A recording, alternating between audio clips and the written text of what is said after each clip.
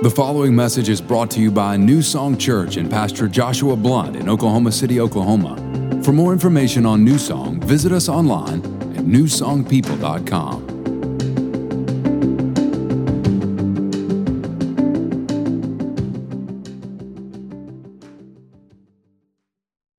All right, Matthew chapter 5. You guys with me this morning? Yeah. Everybody awake? You caffeinated? It's 11:30. You should be good, right?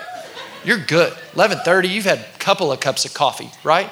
Good to go. You've had a 5-hour energy, a bang, whatever you had to do. You did it already. You're ready. You're ready. So glad to have you with us today.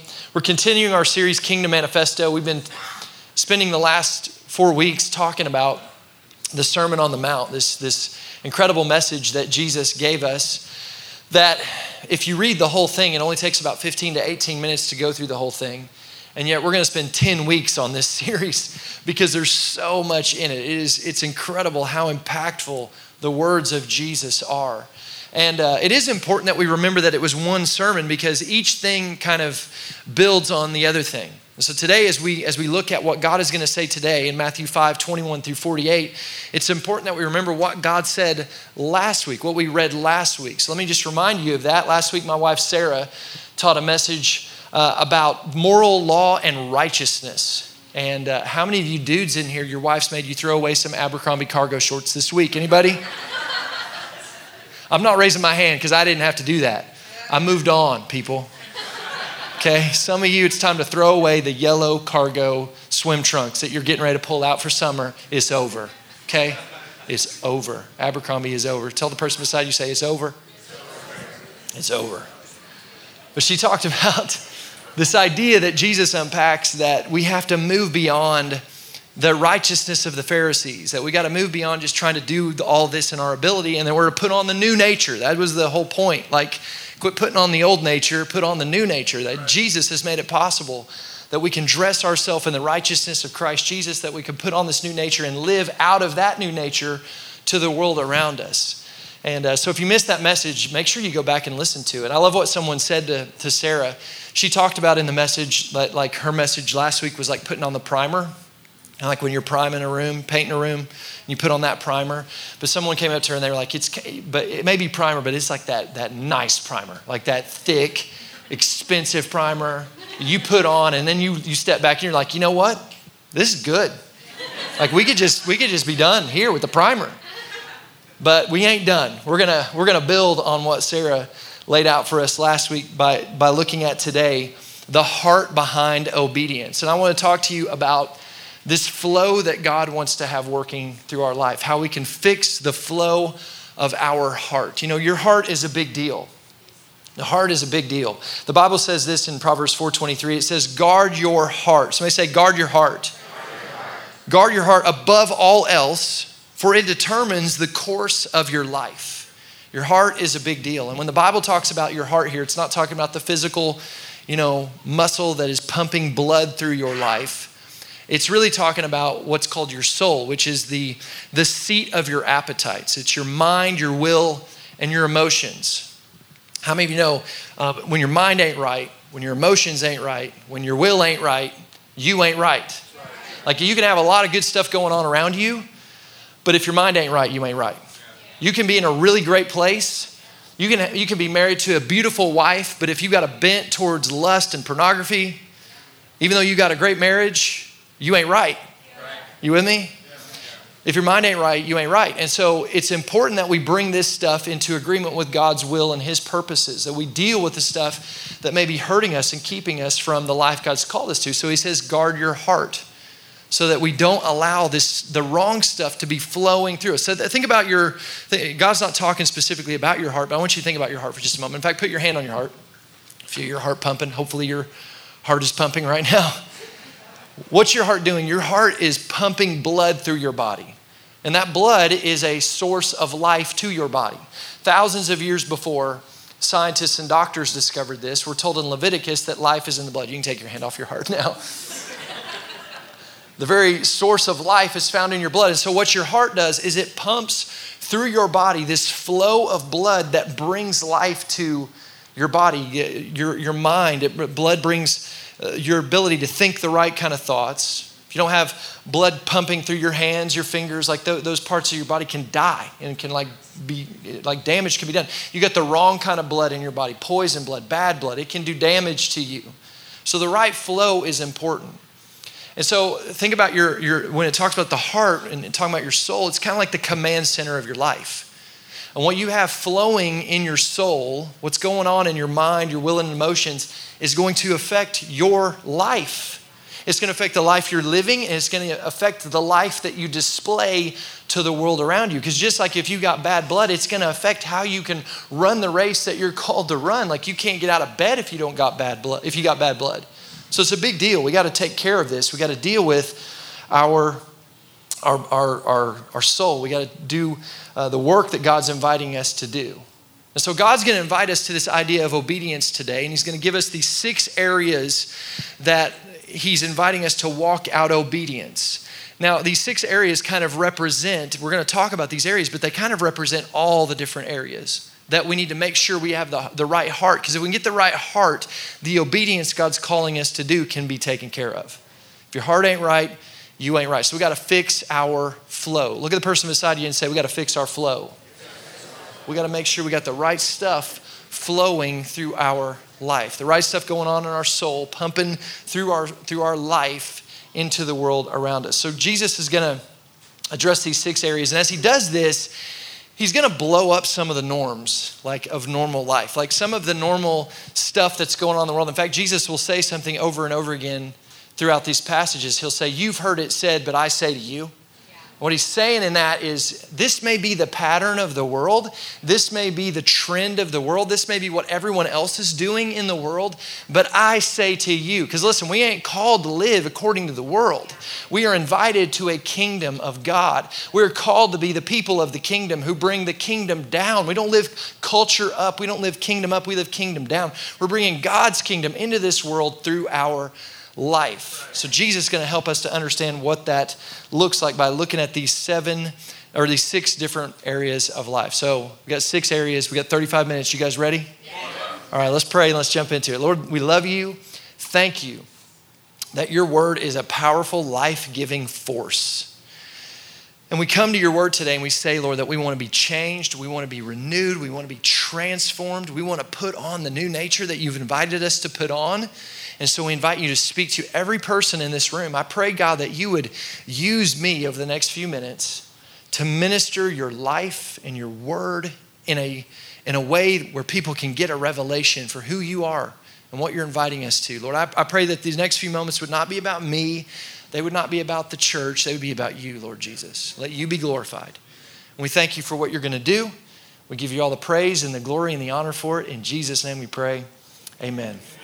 Amen. Let's jump right into this. Number 1, first thing Jesus addresses, first heart issue he addresses is anger. Matthew 5:21. You've heard it said that it was said of those old, you shall not murder, and whoever murders will be in danger of judgment. I'll stop right here. I think we can all agree that murder is wrong. Someone please say amen. Amen. Okay. Yeah, murder's wrong. We don't, and I think we'd all agree that if we could eradicate murder, that would be a good thing. But remember, Jesus is talking about the heart issue. He's getting to the heart of the matter because murder is like something that takes place way down the line. And when I talk about murder, and I believe God is not just inviting us to this idea of just not killing other people with our physical, actually physically killing people, but the words that we say, the way that we live that may be killing other people on a soul level. And so as he addresses this issue of murder, he starts by addressing this issue of anger. Because if you're taking notes, you ought to write this down. Before murder finds action in someone's hands, anger finds accommodation in someone's heart. Before murder finds action in someone's hands, anger finds accommodation in someone's heart. We want to deal with murder. We want to deal with violence. We want to deal with some of these things that plague our world today. It's not just dealing with them at that level. It's dealing with them at the greater level where they're started, and they are started in anger. So Jesus says, verse 22, I say to you, whoever is angry with his brother without cause shall be in danger of judgment. And whoever says to his brother, Raka, somebody say Raka. shall be in danger of the council. And whoever says, you fool, someone say, you fool, shall be in danger of hellfire. Hell shall be in danger of hellfire, saying you fool, right? Like we kind of hear that and we're like, whoa, that seems a little like you fool. But you have to understand what Jesus is saying. We don't really understand it. Like we don't know, probably not many of you in here are saying raka. You have no idea what that means. Raka is kind of like when you call somebody, like you're talking to a buddy or something, they do something stupid, you're like, dude, you're such an idiot. You know what I mean? Like you're not necessarily like calling someone's character into question. You're just kind of like, you're so dumb. What are you doing? Like that's that kind of idea. But then you fool is a greater level of insult. When someone says you fool, this idea of you fool means that you're calling someone, you're insulting someone at a character level, who they are as a person. And you're not just insulting them at that level, you're also combining that with the worst curse words you could think of and the worst racial slurs you could think of. So this is like hate speech. When it says you fool, it's hate speech. It's this stuff that we sometimes allow into our heart that we don't deal with. Because whether or not you're actually saying those kind of ugly things in the world and just having those things and harboring those things are two different things. What happens is sometimes we make allowances to allow some of this stuff to be in our heart. But the problem is if it's in our heart, eventually it'll come out in our hands. And we've seen this. It's kind of like, if I was to give you a big beach ball and I was to take you to the pool and I was like, hey, keep that beach ball under the water. You can go out there and you can get on top of that beach ball and you can kind of work it for a while and keep it down. But how many know eventually it's going to pop up? And what happens in the world is we allow some of this stuff in our heart and we're able to kind of keep it hidden for a while. We're able to keep maybe some racism that we have, maybe something we don't like about a political party or a certain kind of people and their view, even sometimes related to things against the Word of God, where we just say to these people, because you don't agree with the Word of God, I hate that way of living. I hate that stuff so bad, as we kind of bury it underneath this. But then something happens in our life and it pops up. And we see even people in the church doing stuff and we're going, whoa, what was that? And they're like, oh, I didn't really mean it. You kind of did because it was in your heart. And so how do we deal with it? How do we deal with this? If you're sitting here today going, I may have some of this in me. What do I do to deal with this? Well, Jesus tells us what to do. Verse 23, therefore, if you bring your gift to the altar and there remember that your brother has something against you, verse 24, leave your gift before the altar and go your way. Notice these action steps. First, be reconciled to your brother and then come and offer your gift. And notice what he says there, remember that your brother has something against you. It's not even that you have something against them. It's that there may be someone that has something against you. So you're at church, you've come to church, you've come ready, you served first service, you brought your tithe, you dropped it in the offering box, you're here, you're lifting up songs of praise day and night, let incense arise, like you're going for it. I don't even know what this incense is, but God, I'm in it. It's, by the way, that's your praise. It's a fragrance to the Lord. It's your love. It's a sweet fragrance to his nose, just so you guys know. But you're doing that, and it's like, all of a sudden, like this thing just kind of crosses your mind of like, oh, that person, like I got a problem with that person, or they got a problem with me. And what God says is, he says, when you realize that, what God says to deal with that, it's not to just say, okay, God, forgive me, or let them forgive me. It's not just pray. It's go do something about it. It's to go and reconcile that relationship, to take steps, go and leave and do something to deal with it. Like Paul says, when at all possible, walk in peace. Now listen, it may not always be possible. There may be people that don't want to forgive, that don't want to forget, that don't want to move on. But as far as it pertains to you, my question is, are you doing everything you can as far as it pertains to you to reconcile and walk with peace with other people? Even if you make the effort and they don't return it, at least you made the effort and you're doing your part. But this is what we do. This is how we deal with those areas where we've allowed anger to find root in our heart. Like it's not enough to just say, Lord, forgive them, forgive me. Like you got to do something. It's in the doing. It's in reaching out and having that conversation. And I get it, it'll be awkward. I get it may be weird. I get it may be a long time. And you may feel like, oh, it's kind of, but it's in doing that we're able to uproot the stuff inside of us that could be hurting us. Because see, you have bitterness and anger against someone else. Here's where it normally comes out. It comes out against the people you love. You have something with a problem with this person way over here, and you're like, well, I'm not even thinking about them anymore. But because you've allowed that to be rooted in your heart, it's coming out with the people that you care about. It's coming out in your family. It's coming out with your spouse. So we have to uproot it. Jesus says that a kingdom heart, living from the new nature of Jesus Christ, doesn't just avoid the expression of anger. It's a heart that refuses to let the roots of anger grow at all. Let's go to the next thing. The second issue Jesus addresses is lust. Lust. Matthew 5:27. You have heard it said that it was said to those of old, you shall not commit adultery. Now, once again, church, I think we can all agree, adultery is bad, right? And you guys amen quick on that one. Yes, right. Got it. Yep. Okay. But it is. Like, it's never good. It's never good. It does damage. It hurts families. It breaks apart marriages. It does damage to children. It's degrading. Adultery is always bad. But remember, once again, we're like Jesus is talking about these big, like 10 Commandments type issues here as he starts off. But he's speaking to the greater issue of the heart, pointing us back to the greater issue of the heart, because just like how murder is this expression of anger, adultery is this expression of lust. And adultery finds action in the life of a person who through selfishness has made allowances that have cultivated a life of lust, a heart of lust. So we have a heart full of lust, and it leads us. You don't just wake up in bed with another person. You've made allowances that have led you towards that moment. And so Jesus addresses that. He says in verse 28, but I say to you, whoever looks at a woman to lust for her has already committed adultery with her in his heart. Now, just so you know, this is a massive issue today in the world. This issue of like sexual lust. Pornography, it's wild how big of a problem this is, not only in the world, but in the church world as well. It's a massive, massive issue.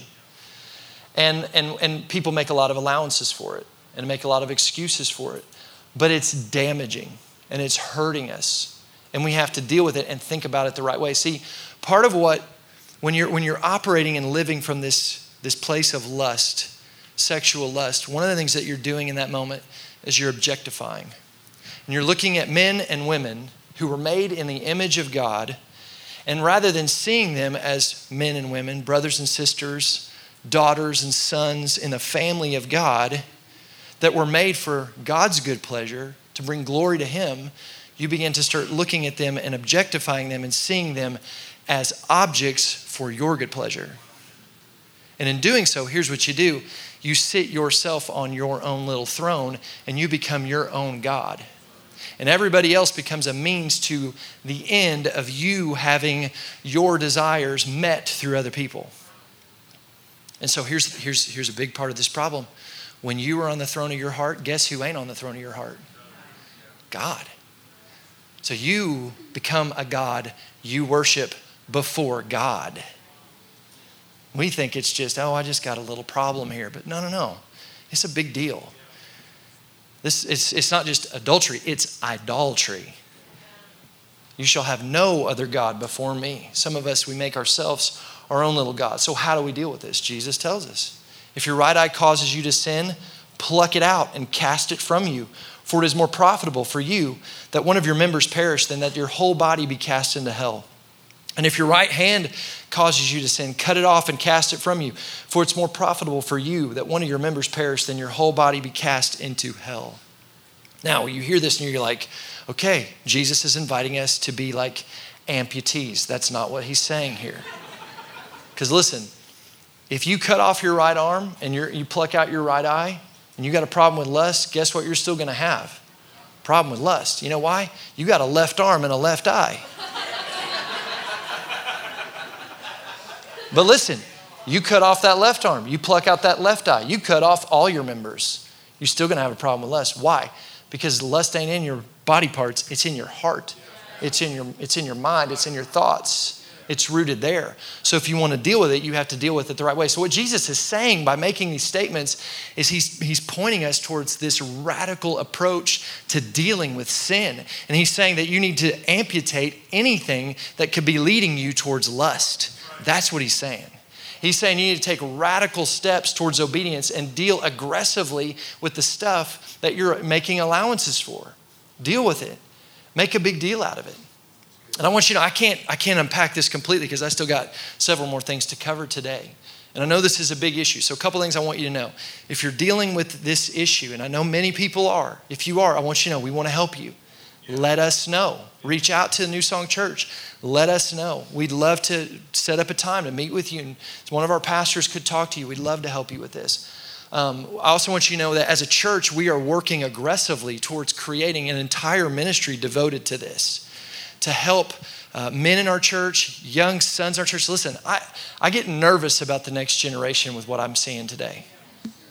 These young boys at a very young age who are just handed over phones with no accountability, no protection for that are being allowed to see all sorts of stuff that is doing incredible damage to their minds, incredible damage to their minds. In fact, they've done research where they've looked at the mind of a person addicted to pornography versus the mind of a person who's a cocaine addict. And guess who had more damage done to their mind? The porn addict. And yet we're just allowing this to go on. Like, we've got to do something, church. And so we're creating a whole ministry for this, and we'll eventually move it in even to help women who are dealing with this and the issues related to this for women. So I can't unpack all of it, but I will say this. Three things. If you find yourself in this place where you're dealing with this, 3 things that are important to remember.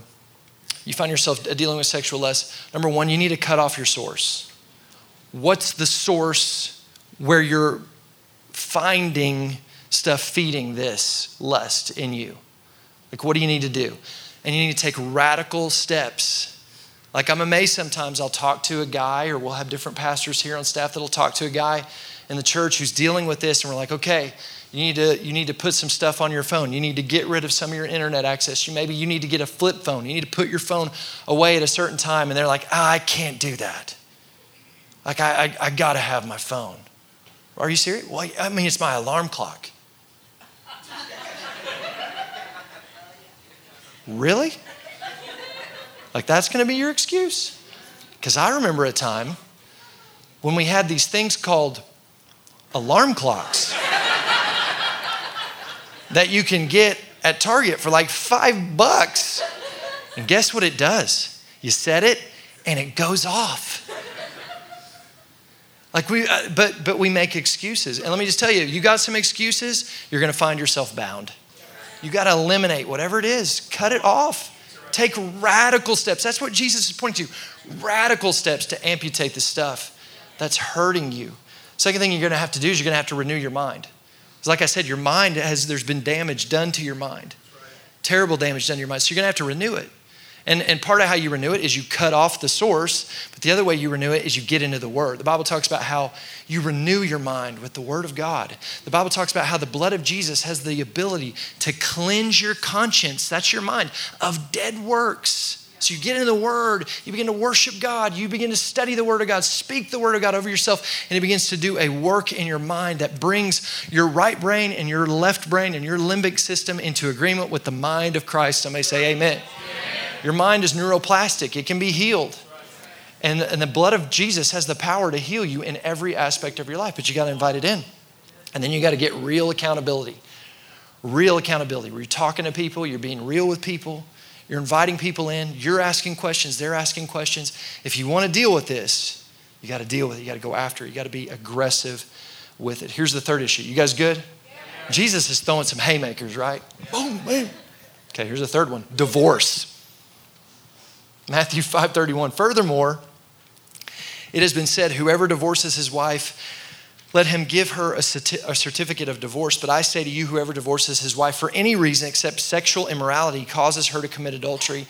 And whoever marries a woman who is divorced commits adultery. So Jesus says, the way the world goes is one way. The world has this way of doing this. But I'm calling you to something different. We're not living from the kingdom of the world. We're living from a new kingdom. And what Jesus is calling us to is this idea where we champion marriage the way it's supposed to be championed. And we see divorce in a different way than the world sees divorce. You know, divorce is common in the world. And let me just tell you, it's common in the church. The statistics between the world and the church are similar related to divorce. And I think one of the reasons why is because we've made it common. Now listen, if you're here today and you've been through divorce, by no means am I trying to make you feel condemned. Jesus gives allowance and excuse, and the word does, for certain situations where divorce is necessary. But what Jesus is pointing us to is a heart position towards marriage that we should have and towards divorce. And let me just explain something to you. This idea of championing marriage isn't just something for you and your marriage. Like yes, you champion your marriage and fight for your marriage, but we're not just doing that. We're a community that fights for everybody's marriage. Whether you're married or not, you're single in the room, you should still be championing kingdom covenant marriage and fighting for that and wanting to see that fulfilled. And I want you to think about a community where that's taking place. Think about how amazing that would be in a community where people are getting real with each other, where you have community. Here's what that looks like. That means if you're going to New Song Church here and you're in community, that you're going up to some of the other people that are married, husbands with husbands, wives with wives, and asking them questions like, hey, how you doing? How can I be praying for your marriage? What are you guys dealing with in this season of your marriage? What can I do for you during this season? It's where we look at people and some of us who are a little bit older, maybe we look at some of the younger people and we say, hey, why don't you let me watch your kids this weekend so you guys can go and have a date night, or so you can go out that evening and do something. Like we're for marriage, so we're positioning in our life ways to help build up kingdom marriage. And let me also say this. If you're here and you're like, someday I'm going to get married, it's going to be great, and you want to get married and you want New Song to be a part of it, this is why we make such a big deal out of premarital counseling. Like we're going to insist, if you want New Song to be involved in marrying you, because listen, we're not here to perform a ceremony. My pastors are not here to perform a ceremony. They're here to help you to step into covenant relationship. This is not a contractual agreement. This is a covenant relationship where two people, the Bible says, become one flesh. It's a big deal. So we want to invite you into some premarital counseling. And when you go through premarital counseling, just so you know, we're going to get all up in your business. Because here's the thing, if you can be broken up, we're going to try to do it. We are. Because I'd rather break you up before you get married. If you're that easily broken up, let's get it taken care of before you get married instead of after two people become one flesh together and it rips something apart. It is good preaching. Because you don't, some of you don't know what you're getting into.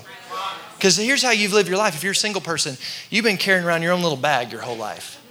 It's like your little bag, your little backpack. And you got your backpack and you got your little things compartmentalized in there. You carry this thing around and it's your bag. And the other person you're going to get married to, they got their own little bag. But guess what? When you get married, those two bags become one bag. And those little compartments where you've been hiding stuff, it ain't going to be hidden no more. And all of a sudden, you're both now living out of the same bag. It gets interesting. And when divorce happens, that bag, somebody takes a chainsaw to it and cuts it in half. And now you're living life after divorce, dragging around this bag that has had some serious damage done to it. God can heal, God can restore.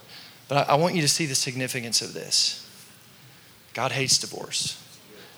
He loves you, but he hates divorce. And as a church, we're called to champion marriage. Every one of us has a role in this. The fourth issue of the heart Jesus addresses is manipulation. Someone say manipulation.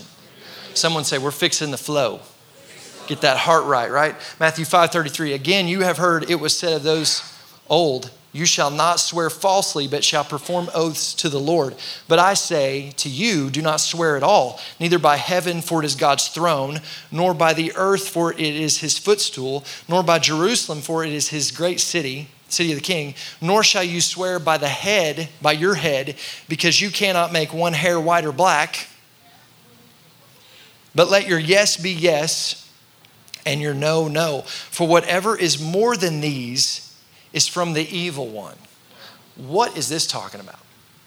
Well, here's what it's talking about. It's talking about this tendency that we have to manipulate people, to say things and do things and live a certain way to manipulate others so that we can get from them what we want.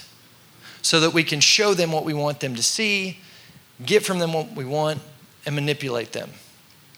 And we all, whether we recognize it or not, we all have a tendency to drift into this from time to time. Dallas Willard talks about this. He says, I love this. He says, why do people swear oaths? They do it to impress others with their sincerity and reliability and thus gain acceptance of what they're saying and what they want. It's a method for getting their way.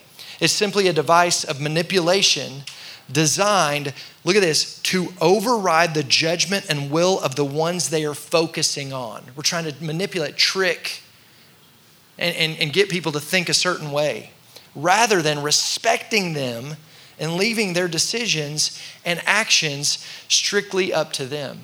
Are you manipulating people? Are you saying things a certain way, framing things a certain way, doing things a certain way so that you can get people to give you what it is you want? Are you seeing people and even yourself as a source through which you can get what you want taken care of? Are you a manipulator? Let me say it like this. Are you being your own little spin doctor?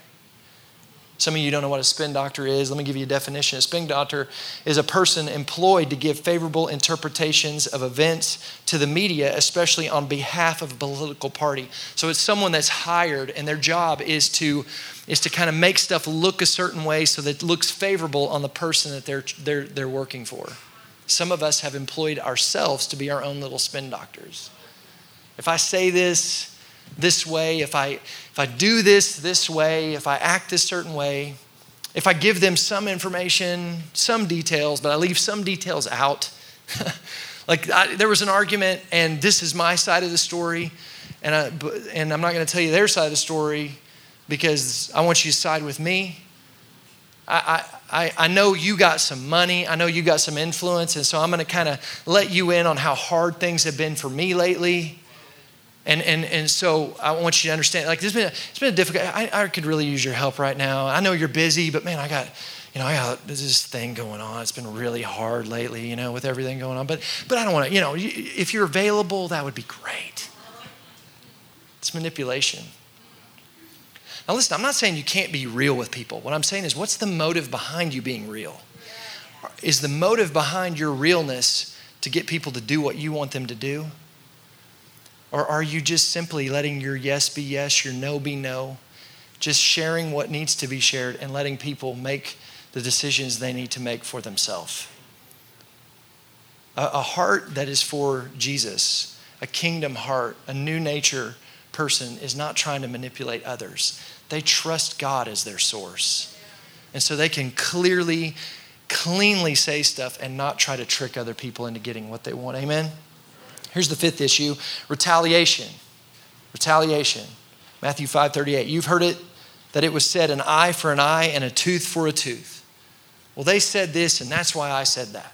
Well, they said that, and that's why I did this. Or in other words, let me put it in 4-year-old terms, he started it.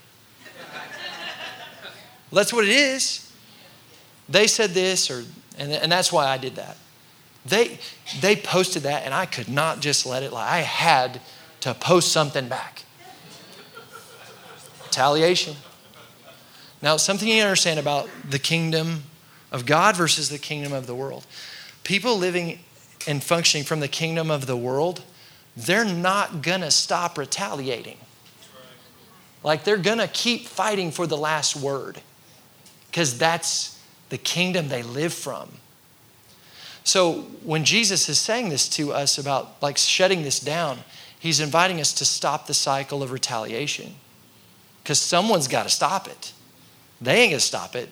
So who's going to stop it? It's a kingdom of God person. He says this, verse 39, I tell you not to resist an evil person, but whoever slaps you on the right cheek, turn the other to him also. If anyone wants to sue you and take away your tunic, let him have your cloak also. And whoever compels you to go 1 mile, go with him too. You say, Pastor Josh, it feels like Jesus is inviting us to a life where we're just going to get run over. No, Jesus is inviting you to a life where you stop the cycle of retaliation because they ain't going to stop it. So we're the person that's going to say, you know what, I'm not just going to keep this cycle going. I'm not just going to keep building. I'm not going to be about me getting the last word. I'm going to let God's word be the last word, and I'm going to let it be okay. Even if they've sinned against me with their words, sinned against me with their actions, because I have been empowered by the grace of God. That grace empowers me to allow them to sin against me without me sinning back against them. Isn't this what Jesus did? Let me remind you, 1 Peter 2:23, when he, Jesus, was reviled, he did not revile in return. When he suffered, he did not threaten, but continued entrusting himself to him who judges justly. Are you okay with that? Like, are you okay with letting God be the judge? Letting God, who is the perfect judge, really like handing it over and saying, God, I surrender this to you because I trust that you are the just judge. I wash my hands of it. I let your word be the last word on this issue. Jesus practiced what he preached, and those who are a part of his kingdom can entrust him to be the just judge. We got to fix our flow. Here's the last thing. He says you're to love your enemies. Love your enemies. Big stuff, right? Verse 43, you have heard it that it was said, you shall love your neighbor and hate your enemy. But I say to you, love your enemies. Bless those who curse you. Do good to those who hate you. Pray for those who spitefully use and persecute you, that you may be sons of your Father in heaven. Now, this one, along with all of these, it's important that you understand, one of the things that Jesus is inviting us to in this section of Scripture is this idea of being an image bearer of God.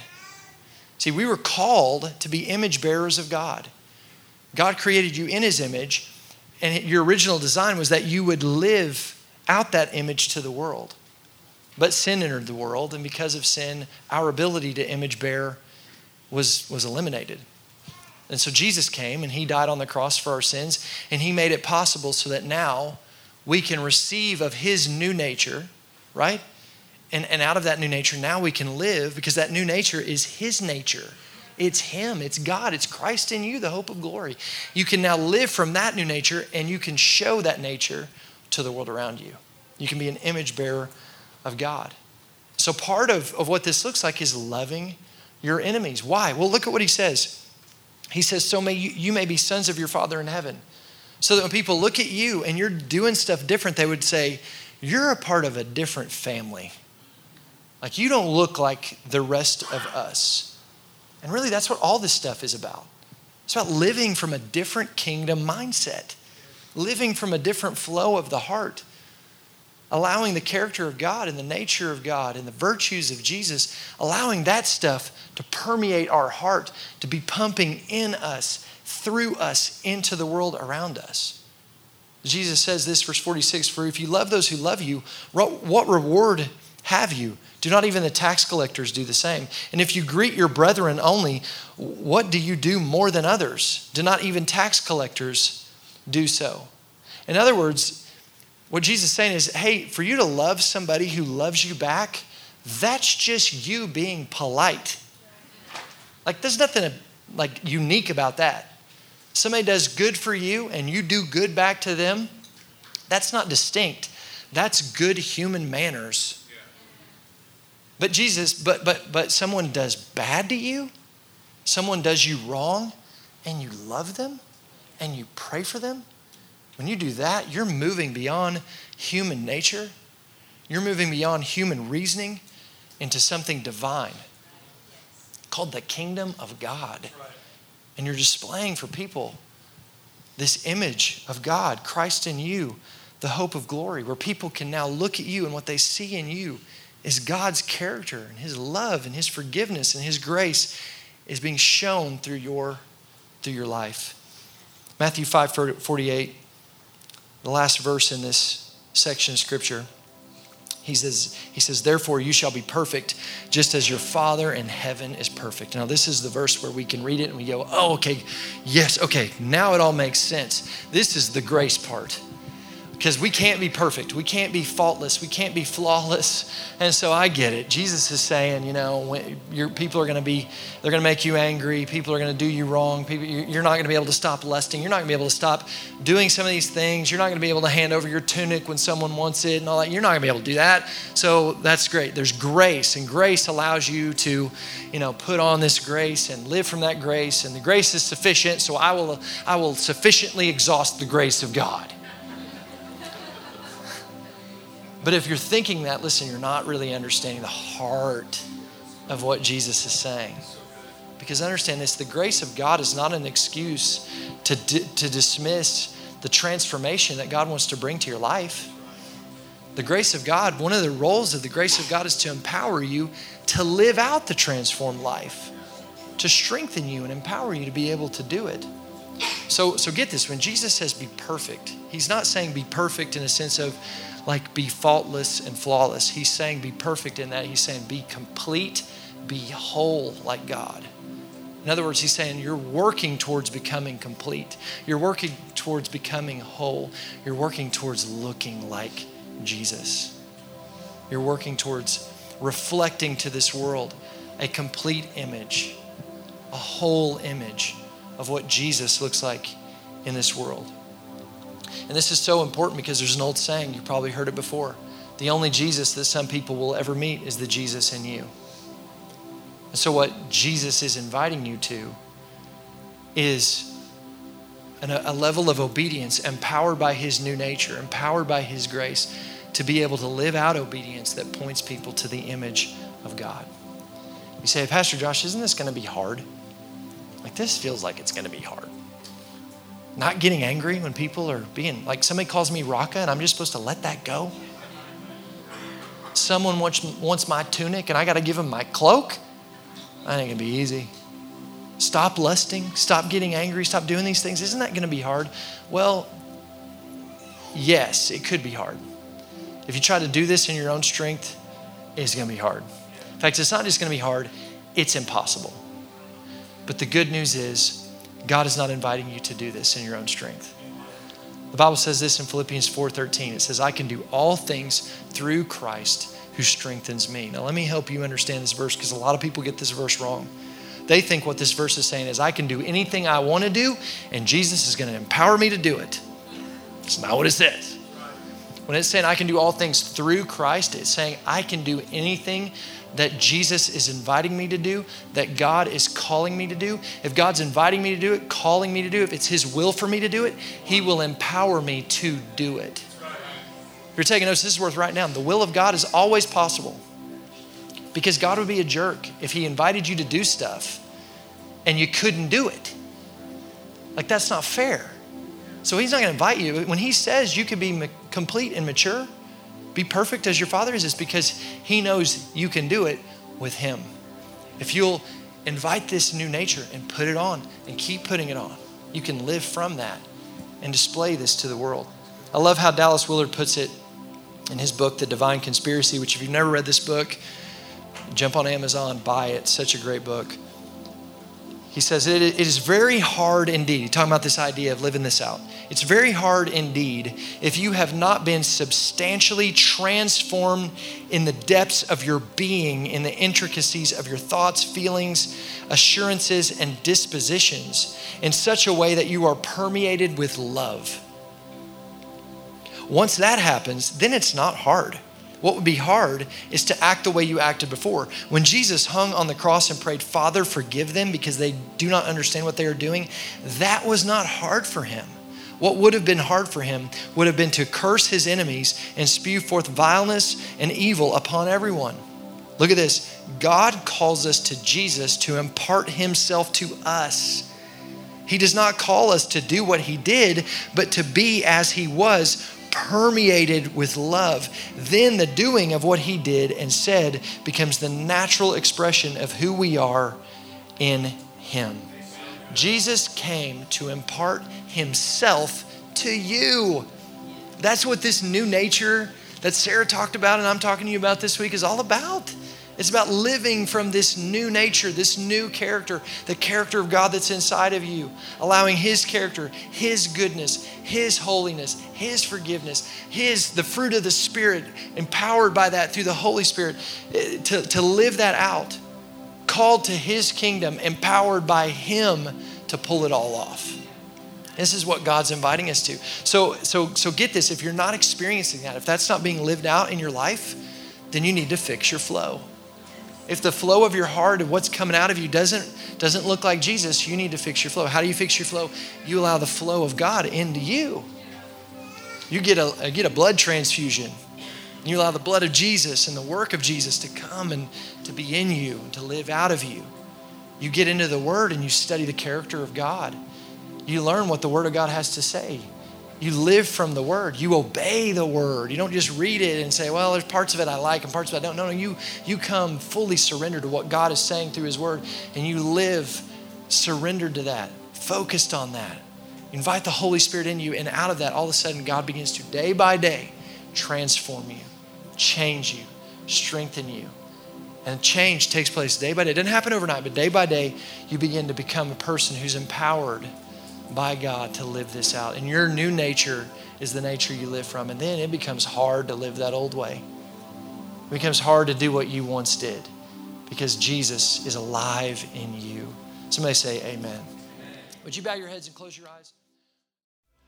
Thanks for listening to this week's message from New Song Church. If you have a prayer need or would like more information about New Song, you can email info@newsongpeople.com. If you would like to partner with New Song through giving, go to www.newsongpeople.com/give. And if you want to stay connected to New Song, you can find us on Facebook, Instagram, and Twitter by searching for New Song People.